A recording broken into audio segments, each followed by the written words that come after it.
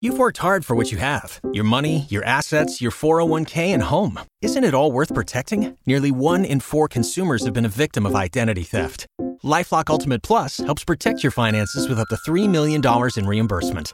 LifeLock alerts you to identity threats you might miss. And if your identity is stolen, your dedicated U.S.-based restoration specialist will work to fix it. Let LifeLock help protect what you've worked so hard for. Save 25% off your first year on LifeLock Ultimate Plus at LifeLock.com/aware. Terms apply. Well, a little northeasterly surge of winds today will help dry things out for a little while, push a little cool front into central Florida along the I-4 corridor, so we gradually break out into at least a little bit of sun today. We'll be a little bit breezy, especially closer to the coast and the beaches, and there still could be an isolated sprinkle or light shower, especially over St. Johns County. But for the most part, we go dry today, and mild temperatures that will reach the mid to upper 70s. We're finally getting some true October weather, some true fall-like weather with decent temperatures. Still a little bit warm at night, given the cloud cover and humidity, but the daytime temperatures certainly held in check, and that was the case yesterday when we had that rain develop later in the afternoon and into the evening with thickening clouds. A lot of spots managed a little bit of rain, but the key is a little bit. Amounts were generally less than 1/4 of an inch across the board, except for right around St. Augustine, where some heavier showers dropped as much as 1/2 inch to 3/4 of an inch of rain. Well, the next storm system will be more significant, so enjoy the dry weather while you can, and if you didn't find the umbrella yesterday, you'll want to find it for tomorrow and Friday. As a storm system approaches along the Gulf Coast and then moves up the eastern seaboard as a big nor'easter over the weekend. It's all about timing, and this one looks to be mainly a force for Thursday into Friday, leaving us in behind with a beautiful weekend. The storm will approach Thursday, and the front that's moving through overnight and today as a cool front and sitting across the I-4 corridor moves back to the north as a warm front tomorrow, so the clouds will increase, and later in the day and into the evening we get some showers to develop and perhaps a thunderstorm, and it may be early enough to affect the afternoon commute tomorrow. We're okay in the morning hours, but tomorrow in the afternoon we'll have to track that rainfall as it begins to develop and spread to the north and east. And there'll be some heavy downpours at times into tomorrow night, right on into the first half of Friday as the low pressure moves on by through Georgia, then up the eastern seaboard. It'll swing that cold front on its backside right through the area, drying us out for the weekend. All the while, the storm becomes a big nor'easter, heads up the eastern seaboard with very heavy coastal rain and some inland snow for parts of the northern Appalachians and into New England. We're looking at rainfall coverage of 100% for Jacksonville and northeastern Florida later Thursday night into Friday morning, with rainfall amounts averaging 1/2 inch to an inch, but locally as much as between 1 and 2 inches of rain.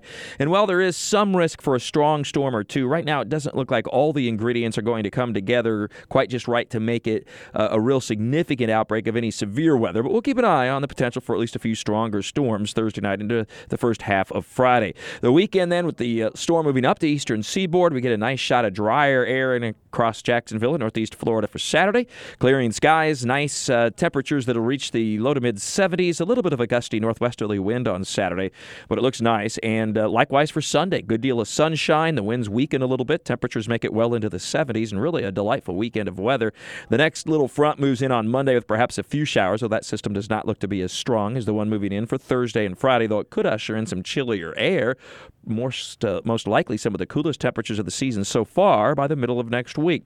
So this weekend we have Georgia, Florida on Saturday, 3:30 kickoff, looking at a partly to mostly sunny sky, a fairly breezy north to northwesterly wind of about 10 to 15 miles per hour at times, gusts to around 20, and temperatures in the low to mid 70s at kickoff, falling into the mid to upper 60s by the fourth quarter. And the air shows this weekend looks okay with a good deal of sunshine, a little breezy on Saturday, and nice for Sunday with good visibility for pilots and spectators as well. In the tropics, WILLA made landfall as a Category 3 hurricane last evening, about 9 o'clock Eastern Daylight Time on the west central coast of Mexico, in a pretty low populated area, though there are some resorts in the area.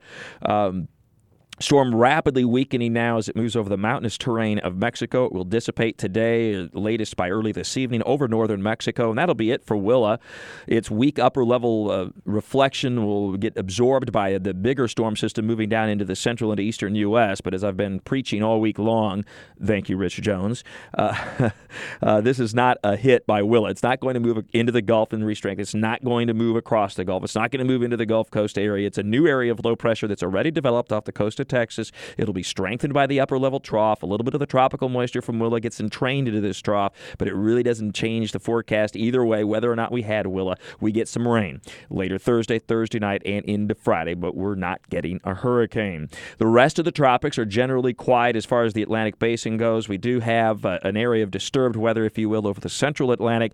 There's some potential for slow development, either as a subtropical or tropical system, but it would stay out over the open Atlantic. And also, by the way, in the West Pacific, we have a pretty intense typhoon developing, and I'll be writing more on that in Talking the Tropics with Mike at WOKV.com and ActionNewsJax.com. And thanks, everyone, for your help at the Convoy of Care yesterday, Part 2, St. Johns County at Bozard, Ford, and Lincoln. We had a great turnout at Highway 16 and I-95. 3 truckfuls that will now make a total of 8, and this latest load of supplies, the 3 trucks, will be taking off early this morning and arriving in the Panhandle this afternoon, as the need is great and remains very significant for all those hit so hard by Hurricane Michael in the Panhandle. So thanks again for your participation yesterday. With all your weather all the time, I'm TV meteorologist Mike Burrish for the CBS 47 and Fox 30 Action News Jax First Alert Weather Center for News 104.5 WOKV.